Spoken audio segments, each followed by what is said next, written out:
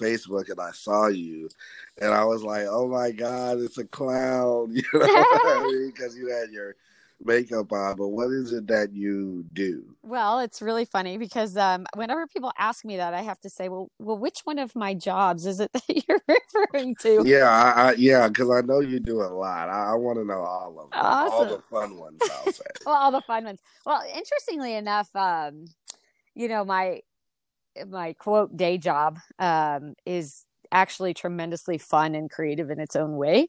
Um, Less on the art side, but still in its own way, mentally challenging and creative and incredibly rewarding. So, you know, my story is that I actually, going through school, always had a dual interest, which is science and medicine, and then also dance. I'm a lifelong dancer, was a dance minor in college.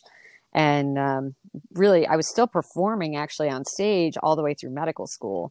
And it wasn't until I was a resident, you know, and working 100+ hours a week, some months, that I had to kind of give up the stage life for a while. But I finished my medical training and then found dance a bit after that as well. But then got to traveling with work, and again, it sort of just fell by the wayside. But I'll tell you in a second how I refound it. It was kind of fascinating. So my back to my day job, it's I don't see my own patients anymore. I haven't for years. I spent a decade as a consultant to academic medical centers and children's hospitals all over the country and even the world.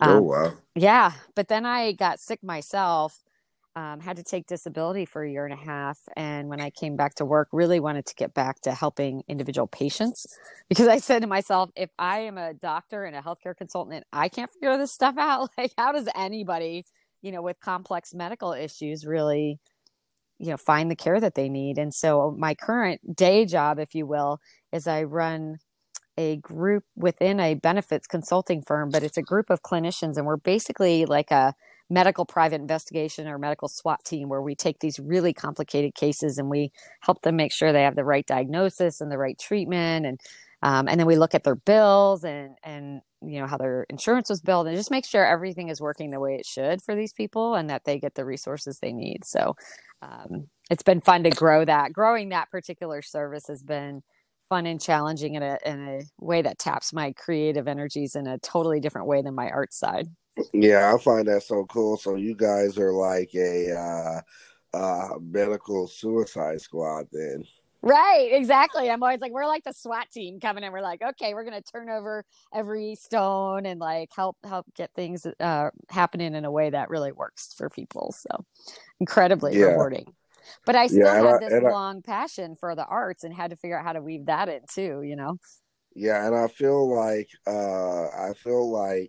sadly we need that. Like I know a lot of nurses that Mm-hmm. do not trust the hospitals because they are nurses and they actually know what's going on. Like there's medication that's given to minorities that will kill them and they know it'll kill them and they still give it to them anyways. You know, it's like a cheeseburger from McDonald's, you know, like it's very bad for you, you know.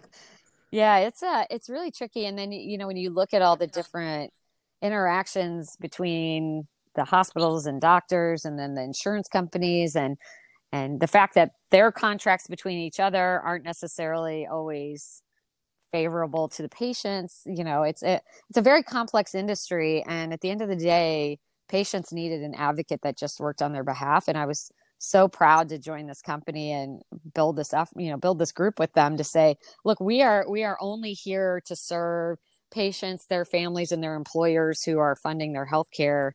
And you know, because of that, we don't have to worry about these other external contracts or other interests, and it allows us to do a lot of really cool stuff. Nice, nice. So tell me about the fun stuff you do. All right, yeah. The hanging upside down from the ceiling with my face painted stuff. So when I was out on disability, I mentioned I had been a lifelong dancer. I ended up I got arthritis in my spine and a genetic condition or hereditary condition. And during my treatment for that and them trying to get that resolved, I couldn't really exercise because of the severe pain. And I lost all the muscle that was surrounding, like in my legs and so forth. And started having problems where I'd stand up out of bed and pass out or almost pass out. And I certainly couldn't take a hot shower without, blacking out. And they figured out, long story short, that I also have a genetic issue with my collagen that makes my joints too loose and my blood vessels too loose. I was kind of compensating for that my whole life by having a lot of leg muscle to return the blood to my heart. But everything kind of fell apart literally. My shoulder was coming out of the socket in my sleep. It was just insane. And it was finally my genetics doctor that said, I know you love to dance, but you have got to find something that's more full body, or at least something else you can do that will help, build the muscle in your shoulders and your core, just to, keep everything working, because your joints won't do their job on their own. So I found aerials. It's been an amazing journey. Now I dance in the air. I do, gosh, probably 7, 8 different apparatuses.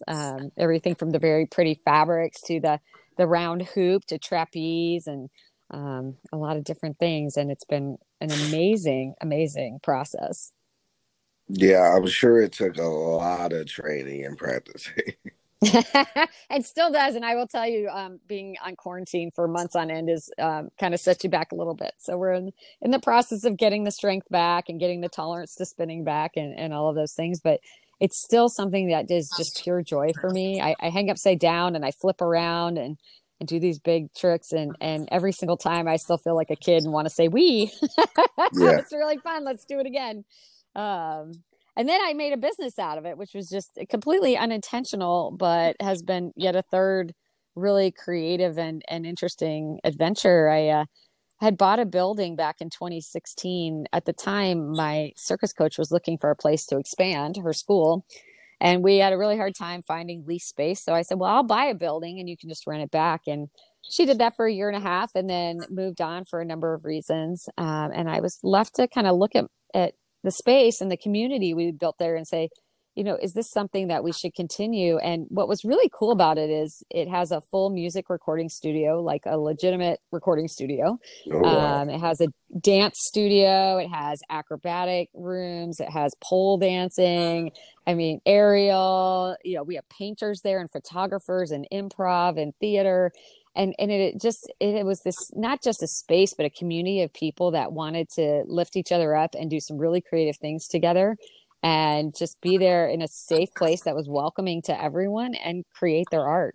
And I was like, I can't give up on this. I really need to just push it forward. And so that is my third passion is really running this business that we call Soar Creative, which is, I guess, most easily described as an artistic co-op, if you will. Yeah, and thank you for that, because I feel like we do, need something in our community that, we can go to, because not everybody can go to the big studios, you know what I mean? Right.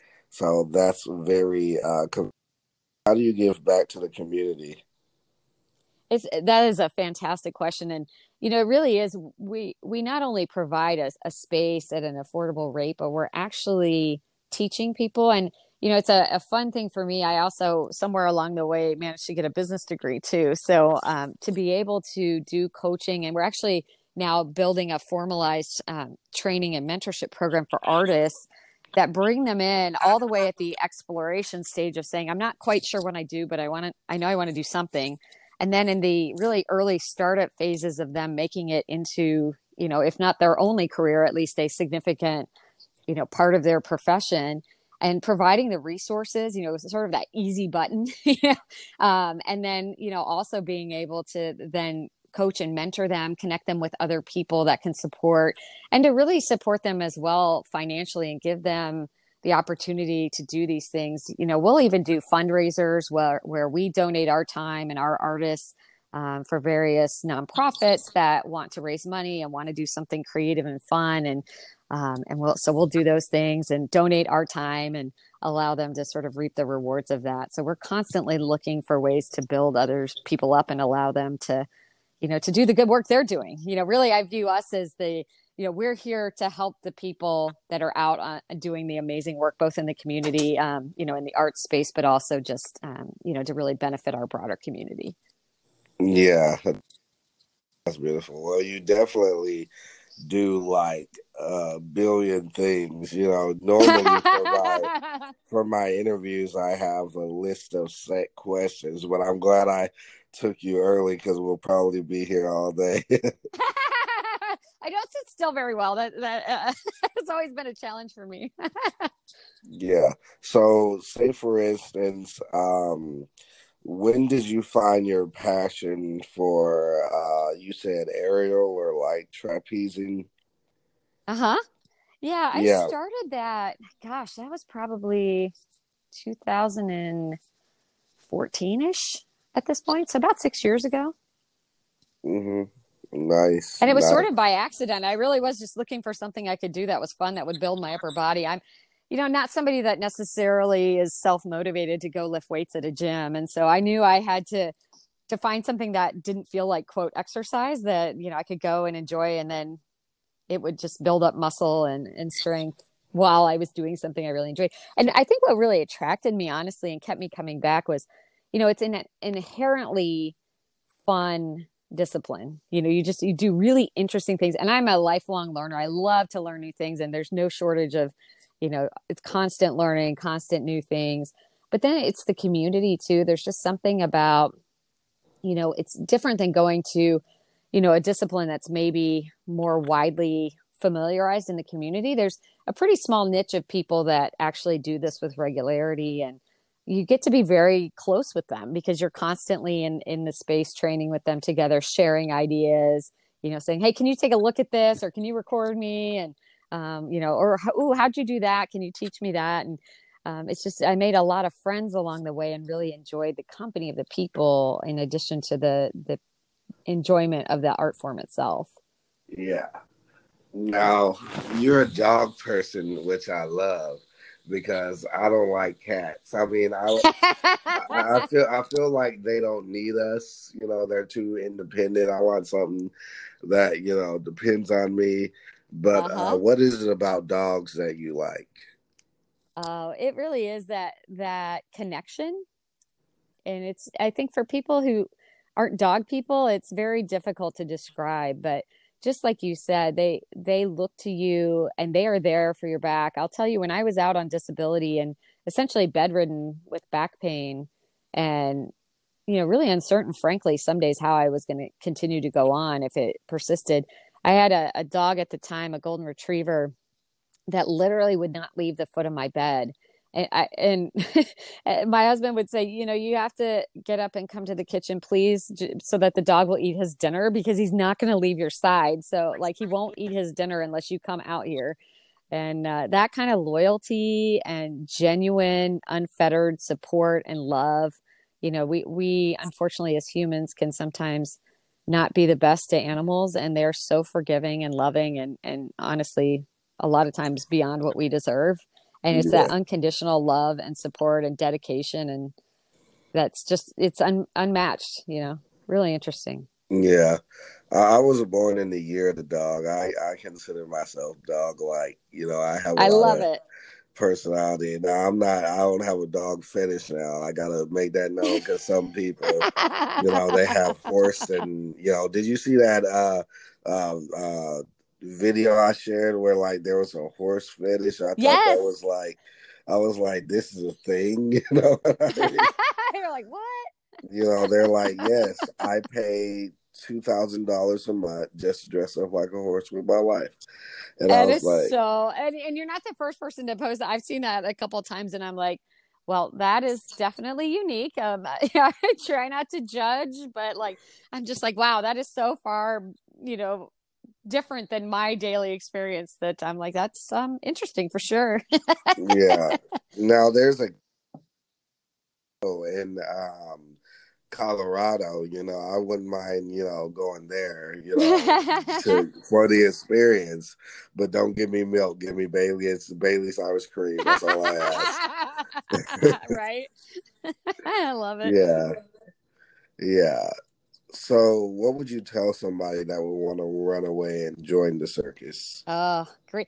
That's such a great question. And I think that the most important thing is Circus may seem like it's inaccessible. You know, we all have, or many of us have gone to shows where we see these elite performers doing these, frankly, miraculous feats, you know, way in the air. And it can seem beautiful, but very inaccessible because it's Hmm. unknown to a lot of people. Frankly, you know, it's amazing to me how many people I encounter that don't know that you can take a class or hire a performer for, you know, a private event or, you know, all of these things. And my biggest message is, you know, I have students that have gone on to become professional performers.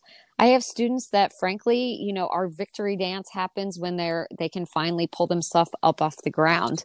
But it is so accessible, and there's so many different apparatuses and disciplines and ways that we can modify to fit individuals, you know, conditioning level or body type or interests. That don't be shy. Don't If you're interested in trying it out, you can find someone to work with you. And you know, don't let it be discouraging when you see these professionals doing these feats and make you think you could never do it. I started at age 40 and I perform as a professional now. So if I can do that, you can too. Nice, nice. So I want to talk about dance a little bit. What's your Oh, so favorite many. style And you of know, for me, dance? it's a little bit of which do I like to watch versus perform. You know, there are certain disciplines. Obviously, being a dance minor, I had to do all of the traditional styles, modern, ballet, jazz, and while I enjoy watching ballet, it was my least Mhm. favorite to actually do. I don't think my body is really cut out for that discipline. My favorites, Yeah, being a musical theater kid, they yep, advised us to at least get our feet wet in everything, which I did, except for it's African fun. dance, which I would love to try. But college, I went to Right, college right. and we barely had hip hop. I was glad that we had that. So, Yeah, yeah. it was a very white college. So, we didn't have, African dance per se, but I would love to like try it out one day, see who's having it, Yeah, if it is so any, fun. I actually, when I was living you in know. Atlanta, had the opportunity to try it out, and it was just such a delightful and pure form of dance. I really enjoyed it. I historically have spent most of my time as I've progressed doing both Broadway jazz and tap.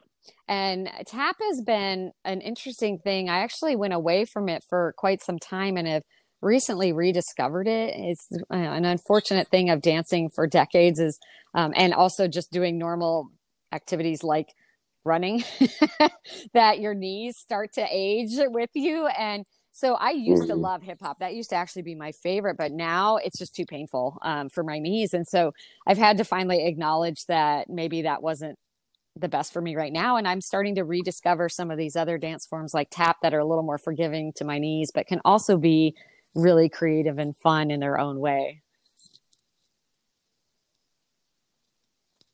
Yeah, for Oh, I me, it love was ballroom. tap, hip Oh, I hop, love and ballroom. ballroom. That was my favorite. any any partner dance, whether it was the waltz, merengue, or I mean, I guess Oh, if I I had love to it. pick one, it would be swing dancing Yep. or Yep. And waltz there's because I something like the about partner music. work. I failed to mention earlier when I was describing the various types of aerial I do that probably my favorite thing to do is duo work in the air. And I just think that the possibilities, first of all, I just love the human connection, but you know, there's so many amazing things an individual can do. And then you put them together and it's almost like 1 + 1 is 3 because each one of you can do amazing things. And then you can do some like such creative things together that a single human body can't do. It's just like all these other dimensions you can explore. Yeah, nice. So, how has COVID affected your business, as Wow. well as your Yeah, performing? it's this year has been one for the record books. And even on a personal level. And for all of my businesses, actually. I lost my father to COVID in May, which was, yeah, it was devastating. Oh, sorry to You hear know, he that. had fought a long battle with Alzheimer's and was in a memory care facility and unfortunately contracted it there. And I think, you know, that the harder part for people who haven't had to go through it is it's one thing, and obviously he was high risk and nearing the end of his life, but for him to have to die without his family by his side was just heartbreaking, And so my heart goes out to anyone listening to the podcast that has to go through Yeah. something like that. It is, you really can't describe it until you've been through it. That my day job as a medical director, I'll tell you, has been insanely busy. A lot of, I work with over 1,200 companies around the country. And, a lot of my time has been just getting educated and helping them understand it. And we've gone through these phases. First, it was they didn't know, what to do and what to expect. And certainly we've had some very complicated cases that my team is working on. But then even simple things like, how do we know when it's the right time to go back? And how do we make people feel safe? So it's been very incredibly busy, but the small business has been a huge challenge. And I think that's another thing that, for folks that have a quote traditional salary day job, and it's not in an industry like the arts that have been impacted the way that we have been, it's difficult to understand the magnitude of this. But, I have 4 physical locations. So I have still ongoing bills with essentially zero revenue. We've now had to reinvent ourselves. In a way, it's been a little bit of a silver lining because we were so busy pre-shutdown that, it's very hard to do some of these bigger things like launch our online platform. And suddenly everything physical and in person came to a screeching halt. And it was like, okay, universe said it's time to think about the next chapter. And I think we're going to emerge from this experience with some really amazing things that have developed where, for example, I have all these great circus performer friends around the country, and I don't have time to travel everywhere to see them. Now we're doing classes where I'm here with our students on site and they can have their private rooms. But if they need me to come help them get a move, I can just run into the room real quick. And the teacher's on Zoom. So one of my friends and instructors that lives in Canada now teaches for us twice a week online. And we all get together, and she's remote, but we've built this really amazing community. And oddly enough, now as people are moving away to other cities, they're like, well, this is great because I can still come to class. It doesn't matter where I am, right? And so that's been really fun. But it's definitely stressful, to try to, and I think the most stressful thing is not knowing when it's going to actually return to normal. One of our theater clients that would come here and rent for several weeks at a time that performs at the Majestic downtown, we don't know when they'll have another season.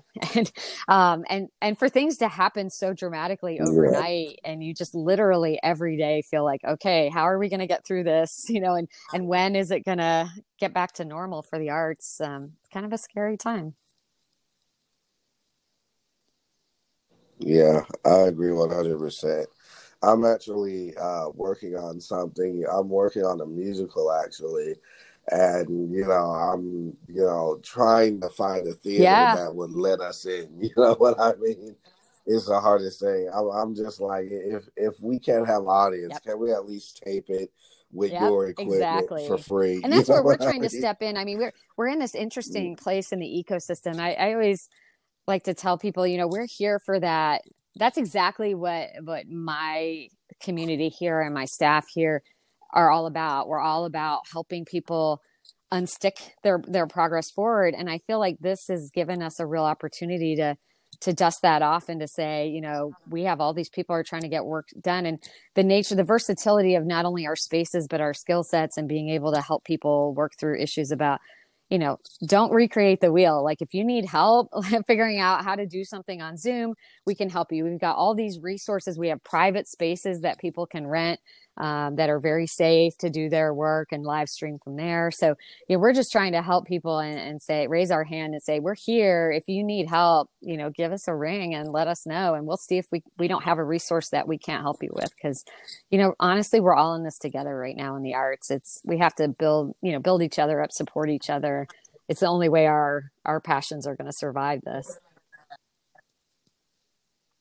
Yeah. Oh Who's your my. favorite dance teacher? Oh, Alvin Ailey was, not that I've taken with Alvin Ailey personally, but if I think about, um, really disciplines and instructors that I've trained with that have done that style, so powerful. There's so much emotion in Alvin Ailey's work. His troupe is just stunning to watch, and I really enjoy that. Yeah. Who's your Oh top my, three favorite so dancers? many. I don't even know that I could name them all because I think the disciplines are so different. It's like if I think about, wow, like who do I like think is just amazing in, for example, ballroom, right? Is like very different than who I would think is amazing in hip hop, right? So and I'm gonna take a pass on that one and noodle on Yeah. it for a while. I was like, oh, if I had to narrow it down.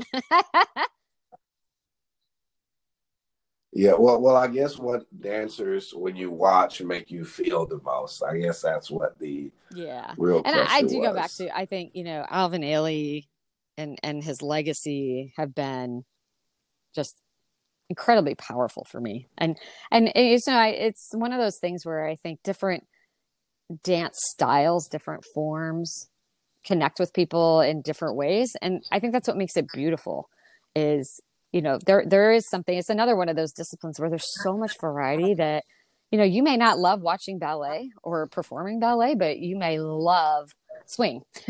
Right. And so I think, for whatever reason, the inner workings of the human mind are very complex. Certain things are going to appeal to certain people. And for me, I go back to Alvin Ailey every time and say, this moves me in ways I can't describe. Yeah. I would have to say my three would be Oh, I definitely love Bob Fosse. That'd be my Fosse. number two after Definitely. Alvin Ailey for sure. Yeah. I'm trying to see. Definitely Michael Jackson because he could catch on like really, Right. really Oh, quickly. yeah. Like super fast. I remember looking at the behind the scenes of the Wiz, and Diana Ross was like, "Michael, you're making me look bad because she's a diva. She was supposed to be the star. She was supposed to be catching on quicker Right. than everybody else." And he would just do it once, and he would be like, Right. "Okay, I got it." And there's another hip hop dancer called Lil the Yes. Beast Adams. Like he's Oh, built an yeah. empire. So I definitely like him. And there's a lot of younger dancers too, like Jay Chinoff that I enjoy watching. And Casey Rice also, I think she's very good. She has a lot of emotion and That that's attitude, that's it to you me. I'm know. like, the technical skills are beautiful, don't get me wrong, but for me personally as a consumer of the art form, if there's not palpable emotion coming out of those movements, it just doesn't resonate with me. It's one thing to Yeah. sit there and go, "Oh, that was beautiful. That was amazing." And that obviously required, it was a huge physical feat, but just, I'm the same way when I watch circus. I want to feel what you're feeling. I want you to tell me a story or convey an emotion, a human experience through your movement. And frankly, again, that go back to, like, that's why it's accessible, because you don't have to have a crazy oversplit, or be able to put both feet on your head to be able to really express and connect with humans on that level. And so to me, I'll take connectivity and emotion over the craziest skills in the book every day of the week. Yeah, and like it was cool seeing her because when she was younger, she couldn't control her emotions, and she Right. had a lot of it.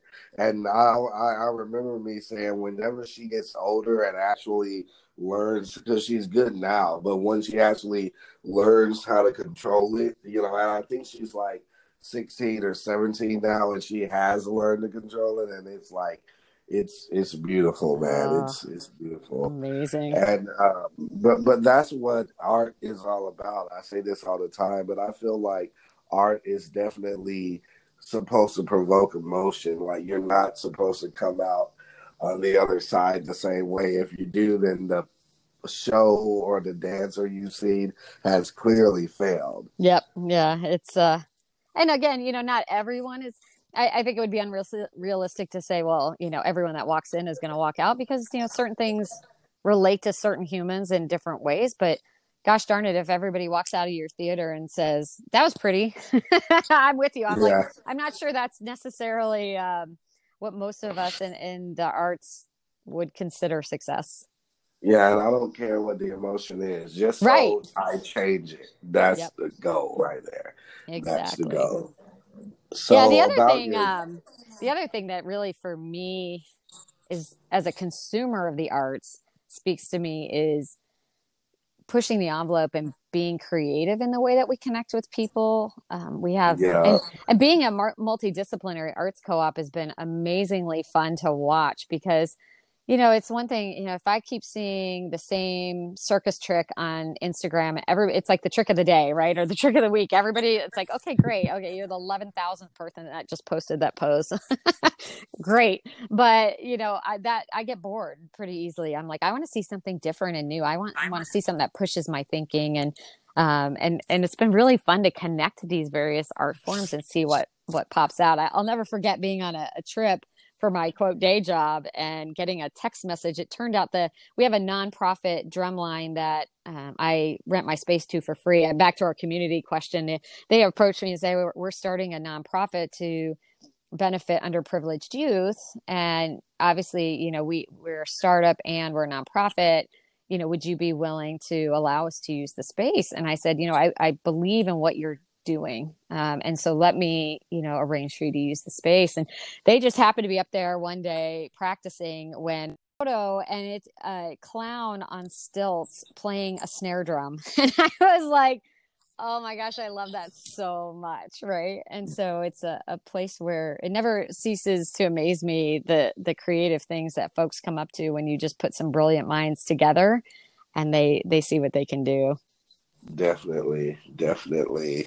I wish I had more dancer questions for you, but apparently, knowing technology, it got deleted some kind of way. Does that ever happen to you?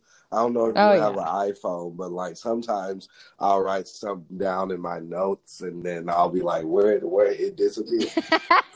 That's like the story of my life. Yeah. Who's your top 3 actors of all time? Oh, that's a good one. So many. And you know, it's interesting for the longest time because of my school and those things, I actually wasn't very connected with certainly the sort of on screen genres. This is when I'm like, I need more coffee. Yeah.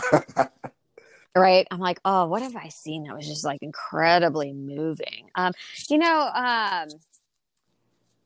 oh, why am I going to have a complete blank? But Yeah. the actress that is in Silence of the Lambs, what is her name? Silence of the. Hold on, let me fact check you really quick. I'm like, oh my gosh, why is her name escaping me? Let's see here. Jodie Foster. Yes, thank you. Yeah. It was like right on the tip of my tongue. And I actually really enjoy watching her. I think because of her versatility. It gets back to that. To me, you know, I want to be surprised and I want to see the full range of an actor or actress's capabilities and see their interpretation of a variety of roles as opposed to typecasting. You know, there are certain people that really just excel in a certain type of role, which is fantastic. But to me, to take someone and see how they embody a certain character and then for them to do something in a totally different type of character and see how they interpret that is really fascinating to watch. Denzel Washington, I have to say, I'm trying to think of folks that I've watched recently too. And, you know, that I think in the same thing, you know, he has some commonality to the roles that he plays, Yeah. but also variety. And I think for me, what draws me to him is something a little different, which is more the authenticity, almost as if I can see him just embodying, you know, really taking it internally. Yeah. Like, say for instance, in my opinion, him, Robin Williams, and Jack Oh Nicholson, yes, they have the yep, same acting style. Because you know, with Robin Williams, he was himself, but he was yes, also like the character. Like, say for instance, Good Will Hunting, he was himself at like a yep, 1. Patch Adams, he was himself at like a 9. Mrs. Doubtfire was him at like a 5, and that's how Jack Nicholson and Denzel Washington act too. Like yes, they are the characters, but they're like themselves too. Because you Exactly. know, and sometimes people mistake that and they're like, oh, they don't have range because they put themselves in the character, versus a method actor like the guy that played the Joker, you know. I was just about to bring that up. So, and I was literally sitting here with his name on the tip of my tongue. You know, there was a lot of controversy around this most recent release of the Joker, and it was fascinating to watch the commentary. It was one of those things that I feel like people either really, really loved or really, really didn't. Yeah. And that's fine, and that's what art should be, right? For me, that movie was absolutely incredible. Yeah. And being a healthcare provider, to have someone so authentically show what, you know, mental health can look like, and to help people understand what that is it was incredible and completely unexpected to me. You know, here I'm thinking like, oh, we're going to yet another Batman series movie, right? And then I walked out like, oh my gosh, we just had the most amazing statement and portrayal of issues in our society and mental health and some really challenging topics, and how brave to go and really put yourself to lose this weight and to just commit yourself to this role wholly. To advance that message was so powerful. Yeah, and he really acted with his whole body. Like you could see Yes. his mind thinking, or you could see his like finger twitching, or you know, like you Yeah. know, his acting was amazing. To me, that was his best work. I agree. I absolutely agree. He's grown so much as an actor, and you know, really it's that sense that he was fully into this role, that he committed himself. Um I'm sure, you know, certainly we go through some of that when we're performing as dancers or circus artists, but you know, I'm not typically in a role longitudinally like that, and I can only imagine, you know, the frankly personal toll that can take on you, and to be brave enough to go in and dedicate yourself in that way, knowing it could very well be challenging for you personally to have to be that deep in those challenging topics is incredibly brave. Yeah. Now, who are your top three? What's your top three favorite movies of all time? Oh, hmm. Um, good question. Very good question. So, I didn't, like I said, I didn't watch a lot of movies for the longest time. You know, usually I would say early in my life, it was the dance movies that I really enjoyed, just because I think for me, that was more relatable. Um, it's kind of like why I read a lot of nonfiction as opposed to fiction, just because I feel like I can be connected to that. You know, even some of the early movies, as cheesy as it sounds, like, you know, Footloose and Fame, and you know, some of those, it just, for me to see those perform, Center Stage, you know, there was a whole number of them. But I would say more recently, as I've grown up, you know, as 25, 30 years later, I think the things that attract me now are very different. I recently saw the movie about the woman boxer, Uh-huh. and that story, and was incredibly moved by that, even though I have no connection to necessarily boxing. Yeah, I have no experience in that arena and what have you. But again, it was that watching that human portrayal in the context of a topic that was very moving to me. So Yeah. it's my tastes are shifting over time.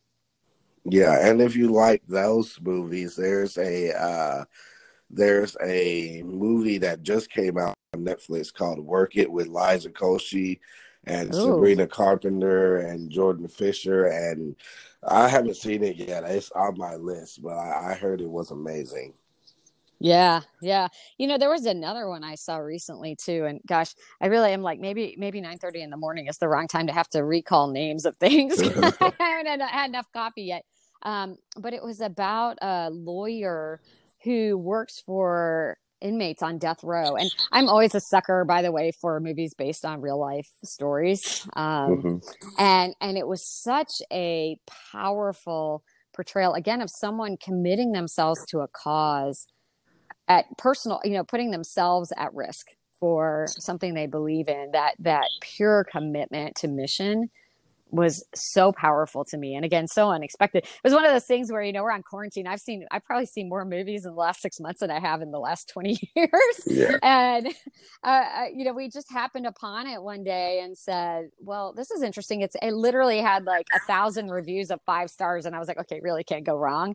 And, turned it on and was just at the end was just blown away and said, I think it was Jamie Foxx actually was the main actor, and to hear that story, not only the acting itself and the actual screenplay, but then to think about and to read. I'm the one who's always Googling then the actual story and to find out like the thankless job and the commitment against all odds to pursue what one believes in was incredibly moving to me.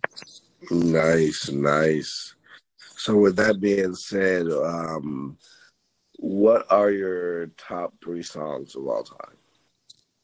Oh, songs. So many. I sing them all the time. I kind of go back and forth. It depends on the mood I'm in. Mm-hmm. Sometimes I want a song, that can offset some emotions I'm feeling. So, if I'm having a lot of stress or whatever, sometimes I'm looking for a song that's just a pick me up, a good old, and I'm a kid of the 80s, if we're going to talk real age.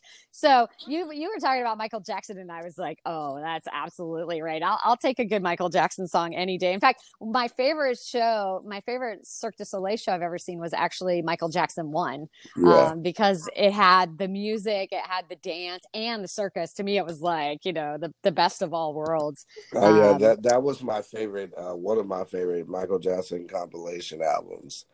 Yes. Yeah. And Billie Jean in particular, oddly enough, and I really do like the complexity and the backstory. And it's an interesting song because if you just listen to it, I can remember singing it as a kid, and gosh, I had no idea what the song was about. It was just kind of had a good beat to it, and a cool sound. And then as you start to really listen to the lyrics and start to understand the significance of the storyline behind it is just really intriguing to me as an adult. So it's been one of those that sort of persisted over time for me. Yeah.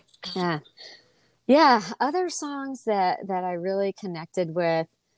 Oh, there was one, and I'm failing to recall even at this point who the artist was, but a song purely about dancing, sort of when life's getting you down and, you got to pick yourself back up. It might have even been called Just Dance or something like that. And I used to have that one on my phone just in case I was having a tough day and needed to kind of reground myself that, there's heavy things in life, but there are things that bring you back up as well.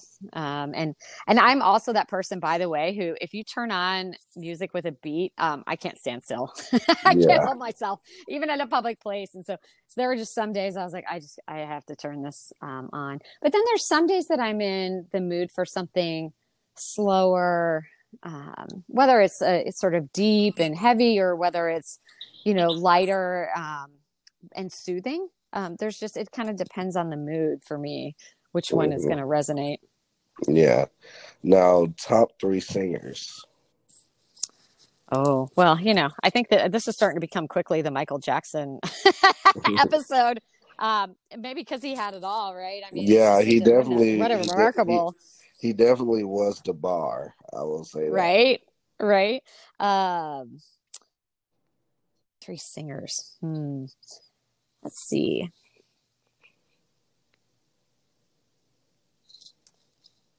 Interestingly enough, Prince, I would have to say. Mm-hmm.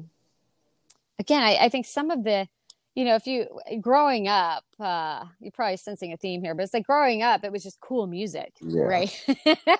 And then as you got older and really understood what was behind some of the lyrics and the depth of the real emotion. I also, I failed to mention earlier, I've played piano since I was 8 years old. And so I always enjoy performers that are, both singers and pianists. So, even Billy Joel, Alicia Keys, those always, Elton John, those performers always really speak to me on multiple levels because of the incorporation of the piano. And I always find that amazing. I'm like, as someone who's played the piano for most of their life, that's hard enough. John Legend even, right? I just, I'm these people that can do these like incredibly. John Legend's an interesting one, and I like him more and more as time goes on. He has a really interesting story, and as someone who worked for a household name, big consulting firm coming out of my MBA program, he's an incredibly intelligent guy, and to see everything that he's built for himself, that and some as someone who really wants to help artists understand the business of the arts and how to really make something out of it, he is such an incredible role model and does so much to give back to aspiring artists that I not only love his music, but I actually love what he's doing for the art form in and of itself. I agree 100%. Yeah. So you said earlier that you liked Broadway jazz. Do you have a thing for Broadway? Oh, I absolutely do. In fact, I mentioned the group that has been using our space over their past season to rehearse for their shows. They did a really powerful. So the group is Lyric Stage. I'm not sure if you've seen any of their work. They perform down at the Majestic. Their last season started with a rendition of Evita, which was incredible. And especially fun for me. So really a little side note, I live in one of my 4 warehouses and it's connected to the one that they use for their rehearsal space. And so this was literally the best gift for me because they would rehearse and I would just sit on the other side of the door in my apartment singing along. And Wow. I'm not a good singer, so it was really fun for me to be able to do that in private. But yeah, so much joy to listen to the music. They did a really, really great show called Mirette, which is a less known story, but their rendition was really fantastic. And it, oddly enough, it was like all of my favorite things rolled into one. It's actually a Broadway style musical about circus, about a tightrope walker. And I won't tell you the whole story if you haven't seen it. It's a really great show. But what was especially fun for me, not only that it was around something that I love, but they had come to me and said, we would love to put 2 dancers in a lyra hoop. And so I was able to work with them, coach their dancers, and then help them, rig the equipment and do those things. And so for me, that was it was everything. I got to sing along as they rehearsed and I got to work with them on teaching some of their performers some new skills and then go and sit in the theater and watch it all play out. Was so much fun. Nice. Yeah, that does sound like fun. So if you could sing, what would be some of your dream roles? Oh, gosh, if I could sing, to be honest, I would, if I could have sang, I probably would have gone more towards Broadway. It's interesting to me. People are always like, oh, do you ever wish you would have maybe delayed or fully gone after the arts instead of doing this And sort of you dual probably career? still can because, you don't really have to sing in order Right. to be a Broadway star. Like me, I'm very good at Broadway musicals, but I'll never make like my own R&B album. You know what I mean? Right. Yep. Yeah. Yep. Exactly. It's gosh, I love I performed, like I said, on stage with dance roles. Had I had a little more formal coaching and earlier on in my career, I really would have loved to done, more Broadway style theater. Would have been fantastic.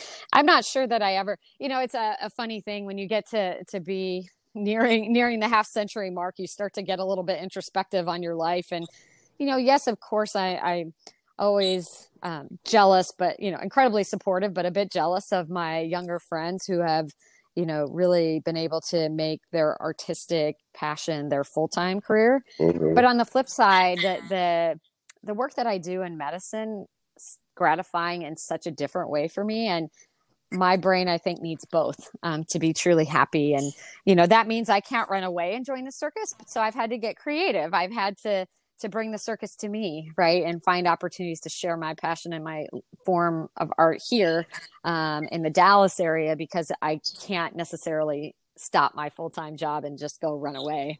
So I'm kind of building my own way to do that. But yeah, wow.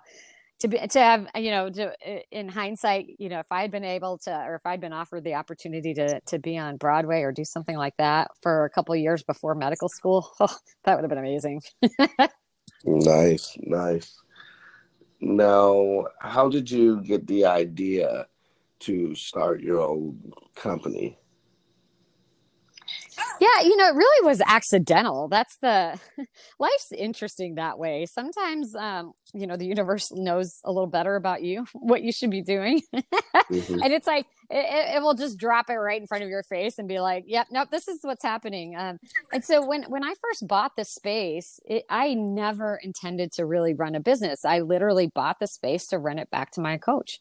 And then a year and a half later, the universe said to me, there's really something magical. Now, I will say I was attracted to this particular space because it did already have the recording studio in it. And as someone who has, dabbled in the visual arts, been a lifelong musician, lifelong dancer, the appeal of the versatility of the space and the really interesting community members that were in it, to me, it really spoke to me.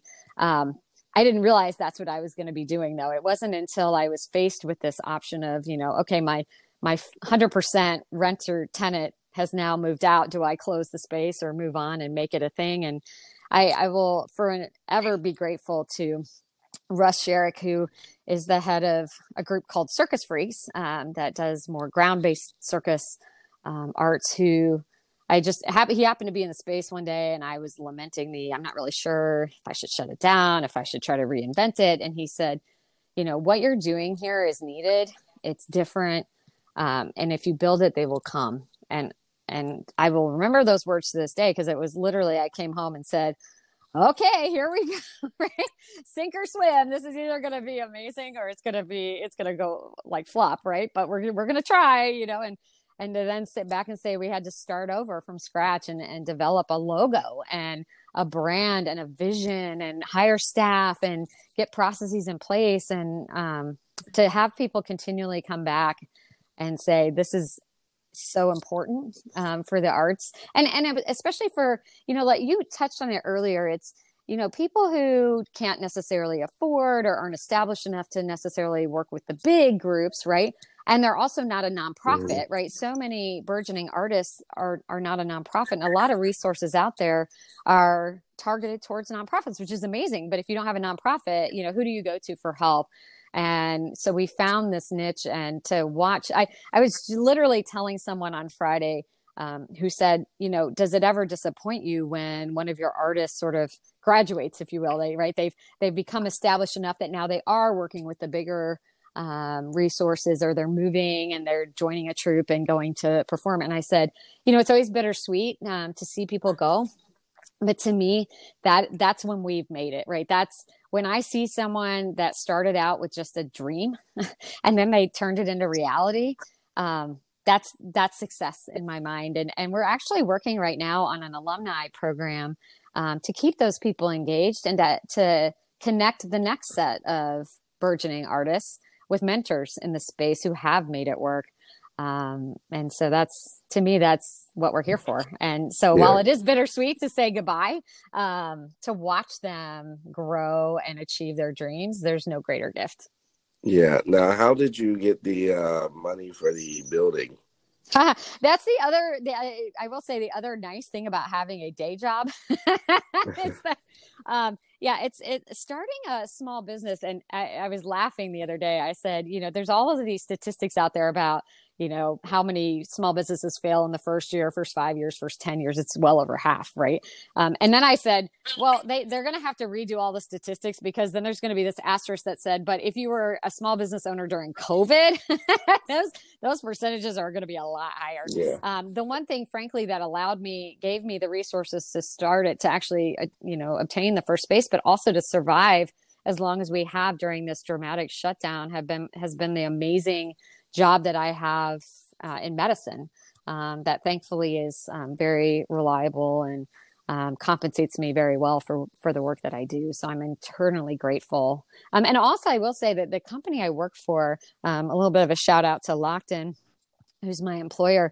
When they hired me, they very well knew about my passion in the arts and my small business and my circus. And it wasn't even, people sometimes ask me like, are they ever, against the fact that, you also have this thing? And I said, no, it's actually quite the opposite. They really appreciate the dimensions, and the fact that brings insights and creative juices to the way that I approach our other business. That it's not uncommon for our CEO to be out talking with clients and saying, "Oh, I have to check out our Instagram page." Yeah. And so their full unfettered support and appreciation that this is who I am. Frankly, it's such a big part of my life that I would be unhappy without it. And they really understand that for people to be successful, they need to also be happy. Has been a wonderful, wonderful thing. Yeah. So yeah, thankfully, that's keeping me going and keeping our small business going during the pandemic, which I'm very grateful for. Yeah. What advice would you give somebody, that's a young business owner or trying to own their own business? What advice would you give them? I would say don't try to do everything on your own. In fact, I probably some days have to tell myself the same thing. At first when I, started this business, when I did the re-envisioning and really made this into the Arts Co-op, I was literally trying to build everything from scratch, HR procedures and, legal things and you name it, right? Logistics and all these things. And I've come to the realization that, we're each good at our own things and it's okay not to be good at everything. And also, you got to understand what are those things that you bring to the table and then surround yourself with people and resources that complement those, so that you're not having to try to do it all. There's just no way to do it all yourself. And, finding those people, those resources that can help you and allow you to really focus on what you're good at and what you bring to the table, whether that's you bring your social network, you bring obviously your content, you want to focus on those things. And I've really more recently gotten to even outsourcing things like marketing and HR and those sorts of things to professional firms because they do it better. It is a bit of an investment and you have to make sure you're financially able. But that's also where groups like ours, we are sort of an aggregator. So, we've built these processes, we have these relationships and we can help individuals tap into them. Don't try to do it by yourself. It's just too much. And I think that's why a lot of folks fail because they get in and they realize just how many things you have to deal with, even from legal contracting and all these other things. And, that's not why anyone wants to go into this usually. Nobody starts a business as an artist to do their own accounting and legal work. And so, not to be bashful about feeling like you have to do it yourself, but to connect with others who can help coach and guide you and provide you those resources to allow you to really focus on what you're good at, and let other people, there are other people that love to do. I'm so grateful there are people that love to do accounting. I hate it. And I'm not good at it. And so, you don't want to spend your time and you don't have to necessarily recreate the wheel every time. So finding those people that have already been through it and can help coach you, can give you access to resources is my best advice. The other is, to the extent possible, it's not always possible, in retrospect, like I would have gone about a lot of things differently had I planned at the outset to run an arts co-op instead of doing it sort of as by accident. But to the more extent you can plan ahead, and have a pathway, even if that direction changes. Some people are like, well, I'm not really sure where I'm going to go with this, so I'm not going to necessarily write it all. I'm like, no, set your path. You've got to have a 1 year, 3 year, 5 year goal. It may change, right? You may come back in a year and say, you know what, my 5 year goal has shifted, right? Because guess what? We're in a pandemic. Yeah. And that's okay.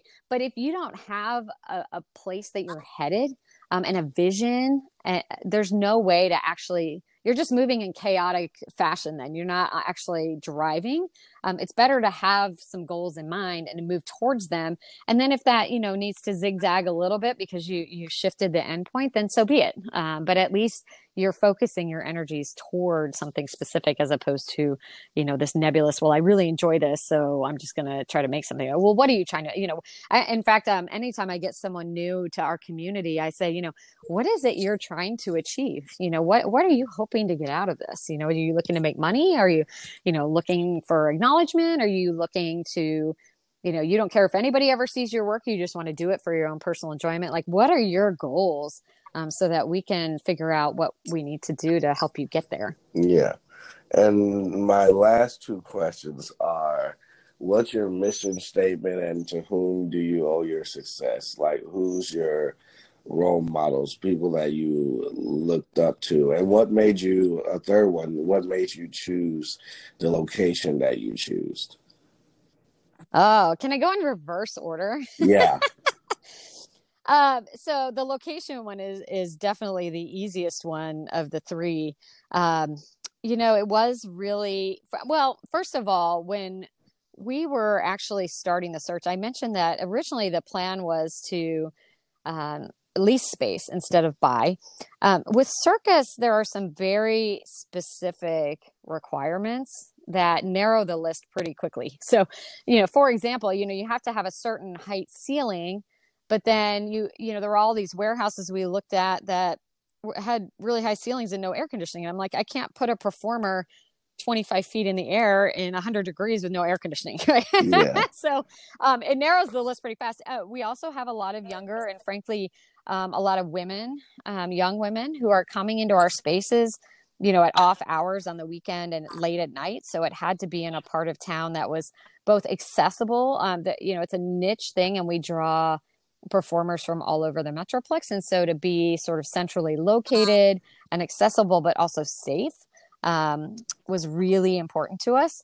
And then, we narrowed that down and started looking at some spaces. And then it was really the moment that I walked into the recording studio was the day that I said, this is where we need to be, because I didn't even know. It was almost like when people say, Apple showed you the iPhone and you didn't even know you needed an iPhone or a smartphone until you saw it, right? That was exactly what happened to me with this space. It just spoke to me. I said, oh my gosh, this space is so unique and has so much possibility, not just for Circus, but, in many different art forms, that I just knew I was home. I just had that gut feeling. I said, this is the place that will get us to where we're trying to go. So tell me now, remind me the second question. The second question was, to whom you owe your success? Who was your role models, people that you looked up to? Yeah, people I looked up to, but then also people who stuck by me. And I think, maybe that was even the bigger key to success. I certainly have had people I've looked up to with respect to them, being successful in their own right. I have a personal friend and shout out to my friend Connie, who runs an aerial school in Atlanta.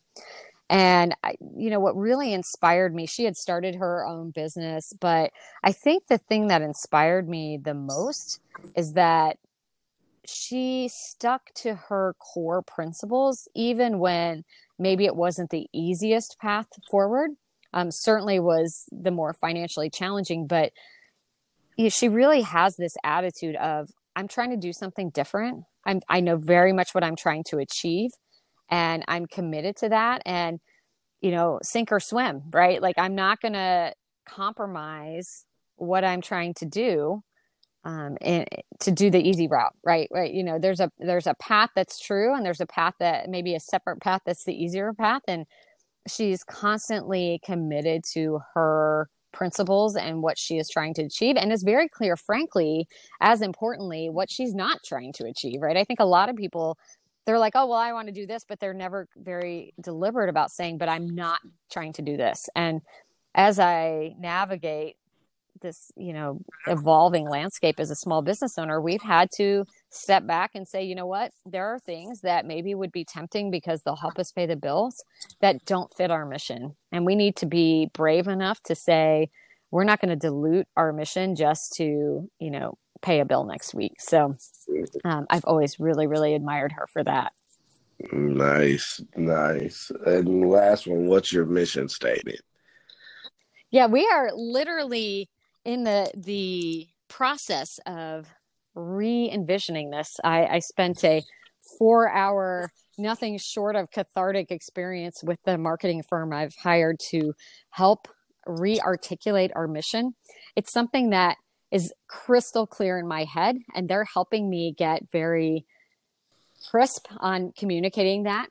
But if I had to sum it up in a couple of key words, I would say it's to create, right? And to provide a space for others to create new and interesting works.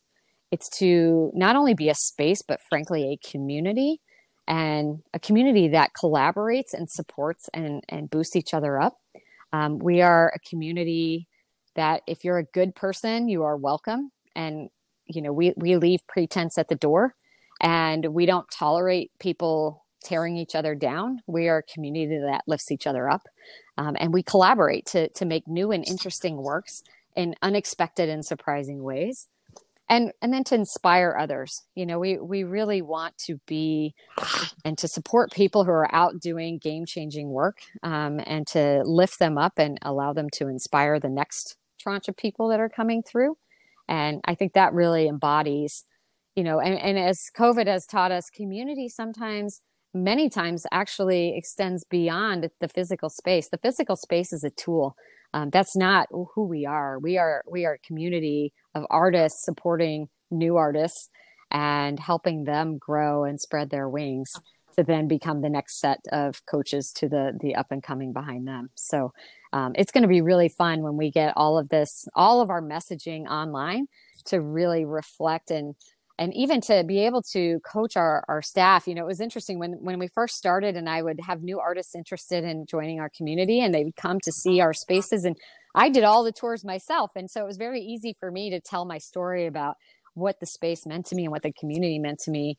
As we grow, we're finding we have to really, teach our team members how to tell the story as well. Because it's one of those things that people, once they come in, they go, "Oh my gosh, this is so incredible. I had no idea." And I'm like, yeah, it's a thing that's hard to actually communicate, but we need to get really crisp in how we describe it, so people recognize the value that it brings. Definitely. Well, it's been a you. I really had fun. This is definitely the most unpredictable interview I have. Usually I go in it with a game plan, but you do so much until, I have to switch it up a little bit. But it was pretty fun. Well, I enjoyed my time talking with you, and certainly, if there's anything for the listeners that, we can do to help and support. I love what you're doing. Podcasts are such a great way to connect with people, in this increasingly virtual environment. So hats off to you for the really interesting folks that you're bringing to the table to share their experiences. And anytime, happy to connect. Thanks. And I try to, it's my goal not only to, get your voices out there, but to at least collab with you guys once. So hopefully, we can do something in the future. I love it. You just let me know any ideas. I'm an open book. I love it when people come in and we just sit at the table. We're like, what cool things could we do now? Right. All right. Well, have a great rest of your day, and I'll talk to you later. Same to you. Take care. Bye. Bye.